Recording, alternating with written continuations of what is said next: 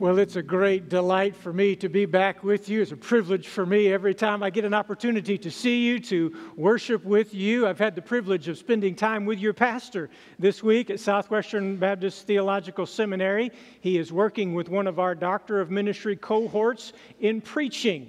And he is doing just an excellent job, and we are pleased to have him. As you know, your pastor is working on his PhD in preaching, and so we're delighted to get to use him in the area where he specializes. Your pastor got some really good news here just recently. I don't know if he told you this or shared this with you. He got some great news. He's very excited. We have a brand new student at Southwestern Seminary in the School of Preaching. His name is Dr. Jerry Vines.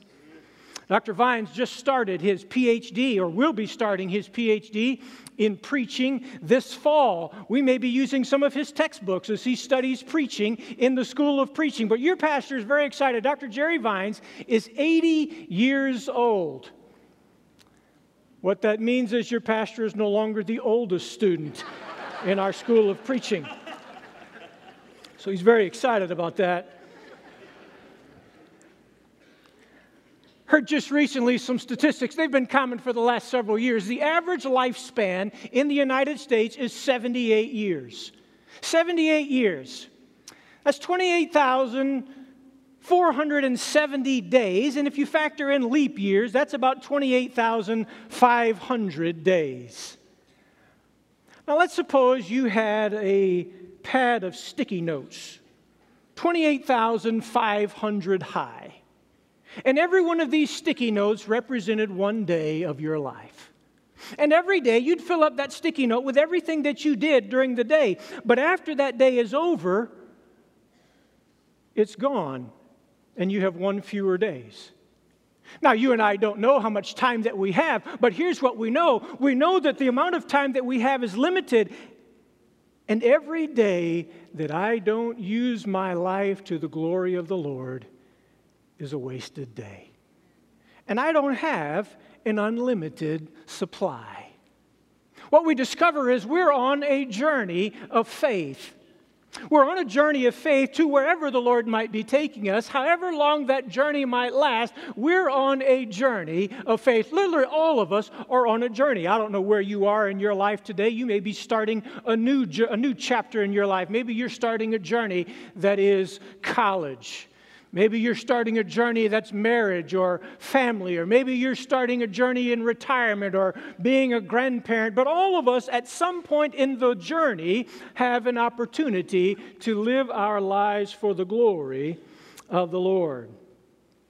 When I was a little boy, my family, at least once a year, would take one big family trip. And because we spent many of my growing up years in Wisconsin, almost all of our journeys involved travel trips from Wisconsin, usually to Texas, where my grandparents were. And so my mother was responsible for entertainment. Two of us boys in the back seat, easily distracted and certainly needing many things to keep our attention. So my mother would pack what she called a goodie bag. Now, this was before cell phones or video games or those, personal movie screens that you have in cars now. No, all we had were just books. We had a few games and Mad Libs, if you remember those, and things that we could do to occupy our attention. But here was the trick that my mother discovered. You don't unpack everything in the goodie bag on the first day of the journey. Otherwise, it loses some of its interest if we exhaust all of the things in the goodie bag on day one. Well, this morning I want to look at the words of the psalmist in Psalm 120 as he begins a journey of faith. If you have a study Bible that has subtitles right under the number of the psalm, your Bible probably indicates Psalm 120 as a song of ascents. In fact, there are 15 from Psalm 120 to Psalm 134. They all contain the same subtitle, Songs of the Ascent. Most Bible scholars believe that these were the songs that the children of Israel used to sing on their way to Jerusalem. And they would go to Jerusalem 3 times a year for the great pilgrimage festivals. And most Bible scholars believe that these are the songs that they would sing all along the way. They're written in some sense sequentially. And so when you finish Psalm 120 with a wonder, bewilderment, Psalm 121 begins, I lift up my eyes to the hills from whence cometh my help. And you work your way through those 15 steps on the journey of faith. The title probably comes from Ezra in Ezra chapter 7, verse 9. Ezra, the Bible says, was making his way from Babylon back to Jerusalem. But as you find in Scripture, anytime you go to Jerusalem, you go up to Jerusalem. It literally and figuratively involves ascending into the presence of the Lord. And so we see that term in the book of Ezra. He was ascending to Jerusalem, and that's what you see here in the journey of the songs of ascent. I want to begin this morning on what is the first journey of the children of Israel. This is day one. Look in your copy of God's Word in Psalm 120, beginning in verse 1. Listen as the psalmist writes, In my distress I called to the Lord, and He answered me. Lord, rescue me from lying lips and a deceitful tongue. What will He give you, and what will be done to you, you deceitful tongue? Warriors, sharp arrows with burning coals. What misery that I've stayed in Meshach and I've lived among the tents of Kedar. I've dwelt too long with those who hate peace. I'm for peace, but when I speak, they're for war. The psalm hovers between the tension of the confidence in God's past provision and the distress of His current crisis. As you make your way through the psalm, there's a vast chasm of undisclosed time between verse 1 and verse 2. Verse 1 is past tense. The psalmist is relaying something that happened to him in my past.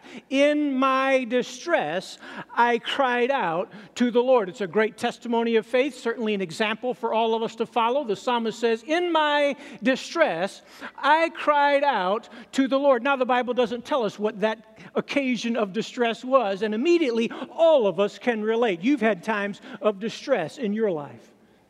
There may be occasions right now where you're facing something that is a distressful kind of circumstance, and you need to follow the example of the psalmist. In my distress, I cried out to the Lord, and you answered me. There's the great testimony of faith that God stepped in the moment of the crisis of the psalmist. In my distress, I cried out to the Lord, and you answered me. We see those same words in the book of Jonah, chapter 2, verse 2, as Jonah made his brief sojourn in the belly of the fish, and he was remembering those circumstances, and he used those exact same words. In my distress, I cried out to the Lord, and He answered me. But isn't that the promise of Scripture? You remember that God said in Jeremiah chapter 33, verse 3, call to me, and I will answer you, show you great and mighty things that you don't know. That's the promise that God made. And here the psalmist, clinging to the promise of the Lord, I cried out to the Lord, and the Lord answered me. But that was the past. And as you leave verse 1 and you enter into the presence of the psalmist in verse 2, now we find the psalmist in a distressful circumstance again. Following the same pattern, the psalmist returns to the presence of the Lord and he calls out, Lord, rescue me. He's pleading with the Lord to rescue him from whatever crisis he now faces in verse 2. The victory of yesterday is gone, and today I'm facing a new crisis. God, rescue me and rescue me again. It's not clear exactly how affected the psalmist is by the sin he describes in verse 2, because notice what he's asking the Lord to rescue him from. Lord, rescue me from lying lips and a deceitful tongue. Now, it's not clear if the psalmist is saying, Lord, rescue me from everyone else's lies and deceit. God, I need you to rescue me from their lies, from their deception. Or if the psalmist is saying, God, rescue me from lies and deceit. It might be that the psalmist is suggesting that I'm being influenced by my culture more than I'm influencing my culture. It might be that the psalmist is saying, God, I've decried the sins of everyone else, and now, Lord, I need you to rescue me. Rescue me from the lies. Rescue me from the deceit, the psalmist cries out. And then in verse 3, he asks what is a rhetorical question, personifying the lies and the deceit. What will he, that's God, what will he give you? And what will he do to you, you deceitful tongue? Well, he very quickly answers his own question there in verse 4, and you see a series of images, 3 very clear, intense images there in verse 3. Look what verse 4, rather. A warrior's sharp arrows with burning charcoal. Not just any soldier, but a warrior. Not just any arrow, but a sharp arrow. Not just any arrow, but a sharp arrow dipped in burning charcoal. So the precision of a warrior, the sharpness of a sharpened arrow burning with hot coals. And the psalmist says that's what God does to those who practice deceit. God judges sin. Psalmist, perhaps pointing to himself or certainly to those who are involved in this kind of deceit, this is what happens. God takes sin very seriously. What will happen to you when you practice deceit? The psalmist tells us God judges sin. Now, all of that is sort of the foundation for the message that begins in verse 5. We begin to see some of the tension of the psalmist's current circumstances here in verse 5. He begins by saying, what misery. Some translations say, woe am I. What misery that I have stayed in Meshach and I dwell in Kedar. Meshach, the name of the grandson of Noah, was a location far to the northeast of Jerusalem. It is in the area of what we would consider modern-day Russia. It was a great distance away from Jerusalem. You see Meshach mentioned in Ezekiel chapter 39 as God is holding them accountable for their turning away from Him, their arrogance. We don't need God. That's Meshach. Kedar, as far to the southeast as Meshach was to the northeast. We hear of Kedar in Isaiah chapter 21 as the prophet holds them accountable before God for their cruelty, for their arrogant pride. And when you put these two places together, you see locations that are far from Jerusalem and a people who are far from the Lord. The psalmist says, I've stayed there too long. I've been too long with the people who love what I hate and hate what I love. I've stayed too long, too far from the presence of the Lord. And maybe here is where you and I begin to relate to the words of the Psalms, because have there been times in your life when you awaken to the realization, I've allowed myself to be too far from the Lord? But you notice the psalmist personifies it there. I've stayed too long. It's my own fault. I've allowed myself to be too long, too far from the presence of the Lord. You begin to see the problem that the psalmist is identifying. They're impacting me more than I'm impacting them. They're drawing me away from the presence of the Lord rather than me drawing them to Him. Woe is me. I've long appreciated the writing of Eugene Peterson. His book, Long Obedience in the Same Direction, is an excellent read about our journey of faith. And maybe you heard Eugene Peterson made news twice last week.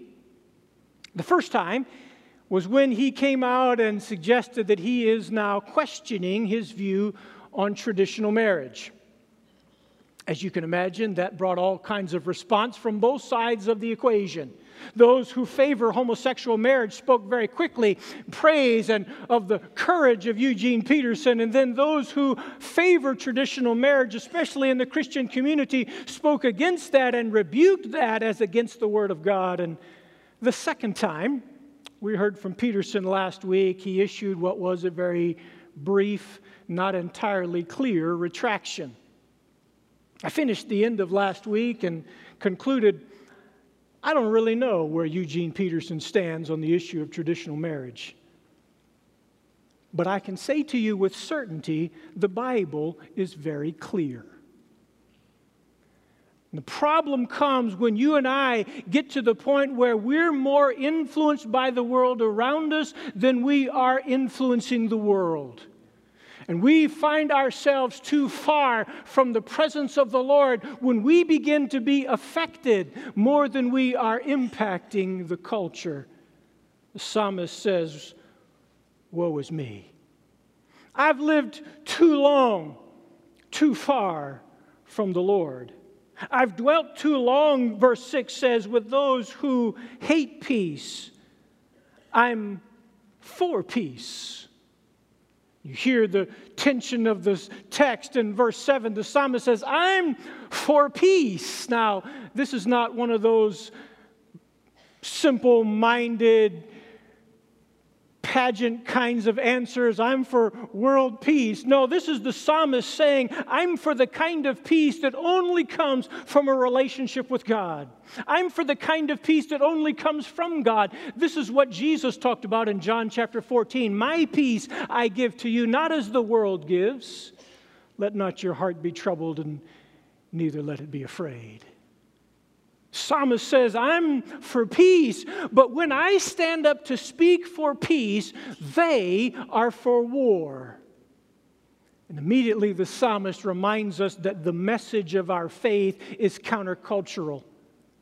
And when we stand to speak boldly for the faith that we profess, we encounter a world who doesn't love what we love.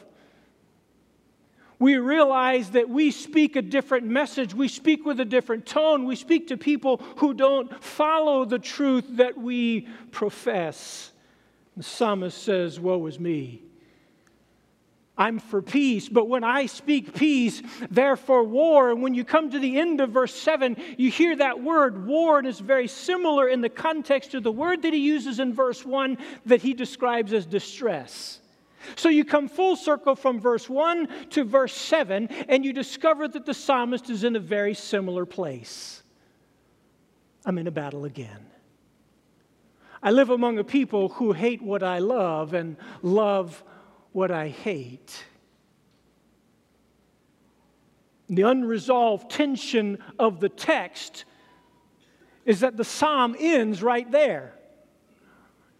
We like happy endings. We'd like to know the end of the story. We'd like there to be some kind of resolution. And you get to the end of verse 7 and you're left wondering what happened to the psalmist's distress. What happened when he cried out to the Lord? How did God rescue him again? But the psalmist leaves that tension unanswered. I'm in a battle again. Woe is me. You hear the psalmist saying words very similar to the words that Isaiah said in Isaiah chapter 6. You remember what Isaiah said, woe is me, I am undone. I'm a man of unclean lips, and I live among a people who have unclean lips. And that's what the psalmist is saying here. Woe is me, I live among a people who are unclean, and I myself am being affected. Woe is me, I've lived too long, too far from the Lord. Begin to see the two dangers that the psalmist is describing. The first is the danger of becoming complacent in my convictions. I stand for truth, but they don't stand for truth. I speak for truth, but all I hear in return are lying lips, and it's so easy in the presence of dissenting voices for my voice to grow silent. It's so easy in the midst of a sinful culture for me to get involved in their sin. It's so easy to become complacent about our complacency. To be sure, I must be convicted about my complacency, but I must never become complacent about my convictions. There must never be a time when I stop standing for the truth that I believe in the Word of God. There must never be a time when I stop speaking what I believe to be the truth, It's the danger of growing complacent in my convictions, but there's another danger that the psalmist describes. It's the danger of becoming comfortable in my distance from the Lord. Of waking up one day and realizing how far I've come from the presence of the Lord. But as you dig into the psalm, you discover the psalm has given us some clues. The Word of God has given us the answer of what do I do in my moment of crisis? What do I do when I'm facing those dangers of faith? And I want you to see what I believe the Word of God teaches for us in our journey of faith. Number one, every step of the way, I need to trust in Him. Every step of the journey of faith, I need to trust Him. Did you see there in the text, there are actually three tenses that are described here. First is past tense. That's verse 1. In my distress, that's the past. In my distress, I cried out to the Lord, and He answered me. That's the past. The present begins in verse 2. I'm in distress again. He calls out to the Lord, God, rescue me from this present crisis. God, relieve me from this current distress. But don't miss the fact that there's another tense in the text, and that's the future tense, because the psalmist is on a journey. And this is just step one. I don't yet know all the lessons the Lord will teach me on this journey of faith. I've not yet reached the destination, but the psalmist says, I'm on my way home. There's a place where this journey ends. There's a time when I'll come to the point of the conclusion of this journey in the very presence of the Lord. I was listening this morning on the Christian radio to the song by Chris Tomlin, Home. I'm going home. And for the believer in Jesus Christ, that is the reality of our faith, that we're on a journey of faith that ends when you and I stand forever in the presence of the Lord. And there'll come a day when God will call us home, or Christ will return and call us to Himself, and we will forever be in the presence of the Lord. We'll be home. That's why Paul writes in Philippians chapter 3 that our citizenship is in heaven. This is our temporary dwelling place, and the psalmist reminds us, I'm on a journey of faith. I'm going home. I've not yet arrived at the place where I'm going, the psalmist says, but every step of the journey, I trust Him. I know God's been faithful in my past, and I believe God will be faithful again. I trust by hope that God's leading me to the end of the journey, but every step of the way, I trust in Him. It's the first lesson we learned from the text. I want to suggest a second lesson that we learned from the psalmist. Don't ever be satisfied with your distance from the Lord. The psalmist said in Psalm 73, the nearness of God is my good. Have you ever felt distant from the Lord? Has there ever been a time when you just feel separate from God? You wonder, where's God in my present crisis? Can I just say to you, if you're distant today from the Lord, God's not moved. If you're off track on the journey of faith, it's not that God's led you astray. It's not that God's gotten off the track. It's that you've gotten off track and you need to come back in right relationship with Him. Don't ever be satisfied with our distance from the Lord. Don't be satisfied with allowing the culture around us to influence us more than we're influencing our culture. Hear the words of Paul in Romans chapter 12, verse 2. Don't be conformed to this world, but be transformed by the renewing of your mind. Don't allow this world to infect us, to infuse us with its false teaching. Remember, walking with God requires our proximity. Requires our closeness, being in the presence of the Lord. You remember the story in Genesis chapter 5 about a man named Enoch. He was the seventh generation described in the book of Genesis. The Bible says that Enoch lived 365 years. The number is too precise to be a coincidence. 365 years, certainly corresponding to every day of the year. The Bible says that Enoch walked with God. That was this testimony. That's what God said about Enoch. Enoch walked with God. But when you get down to Genesis chapter 5, verse 27, the Bible says Enoch walked with God, and he was not, because God took him.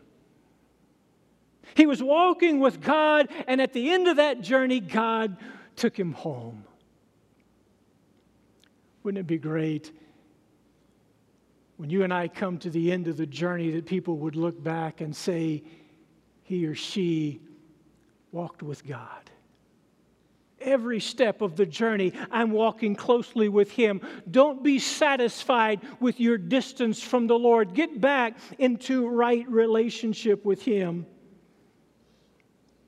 But then I want you to note one other lesson that the psalmist models for us. Don't let anyone talk you out of your testimony of faith. Don't let the fact that the world doesn't follow your teaching dissuade you from standing on truth.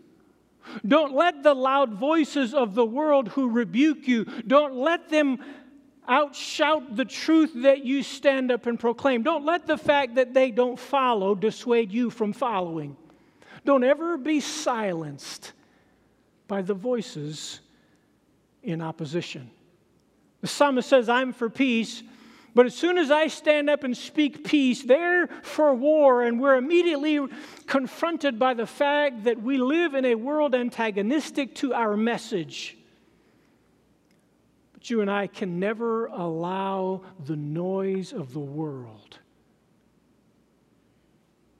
to prevent us from speaking the truth. The psalmist says, I'm speaking truth. My life is a testimony to the truth of God. I stand in a culture who won't listen, in a culture who doesn't like it, in a culture that's rejecting it, and I'm speaking the truth. I must say no to the sin of the world around me. I must say no to the deceit of the world around me, and I must say yes to the truth of God. That's how I live countercultural in a world opposed to the message of the gospel. That's how I stay on track in the journey of faith. And maybe today, you're reminded by the Spirit of God of your distance from Him. You've allowed the noise of the world to silence your profession. You need to come back. I don't know how long this journey of faith is. I don't know how many days are left or how much time God will allow. But I know that the message of Scripture is that every day I'm to live for the glory of God until God calls me home. That's the journey. The psalmist reminds us at the beginning of the journey, He's always been faithful, and I trust Him again. Would you bow together in prayer with me?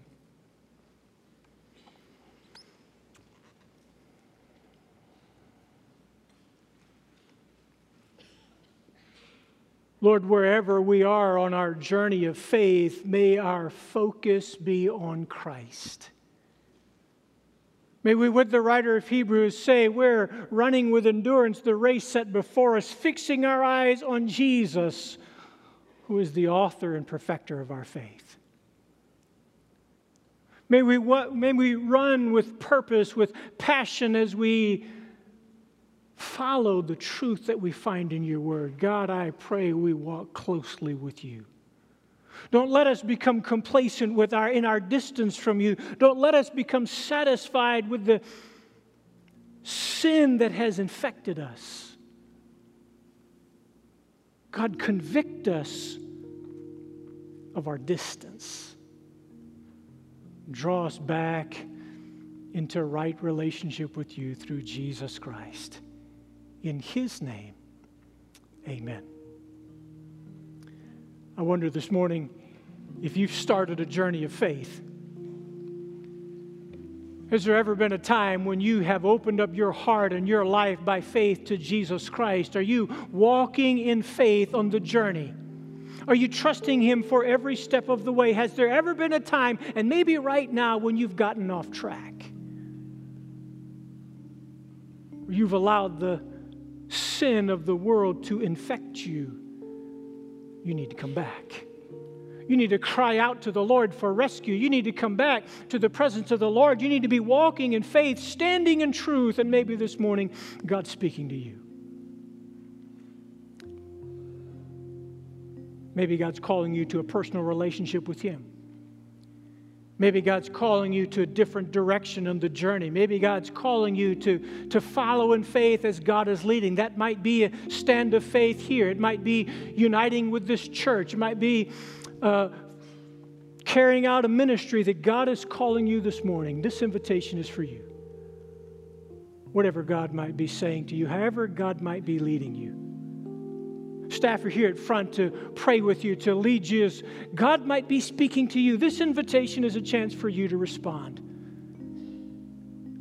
So this morning, as Brother Steve leads us in a song of invitation, if God's speaking to you this morning, however God might be calling you, you come as we sing.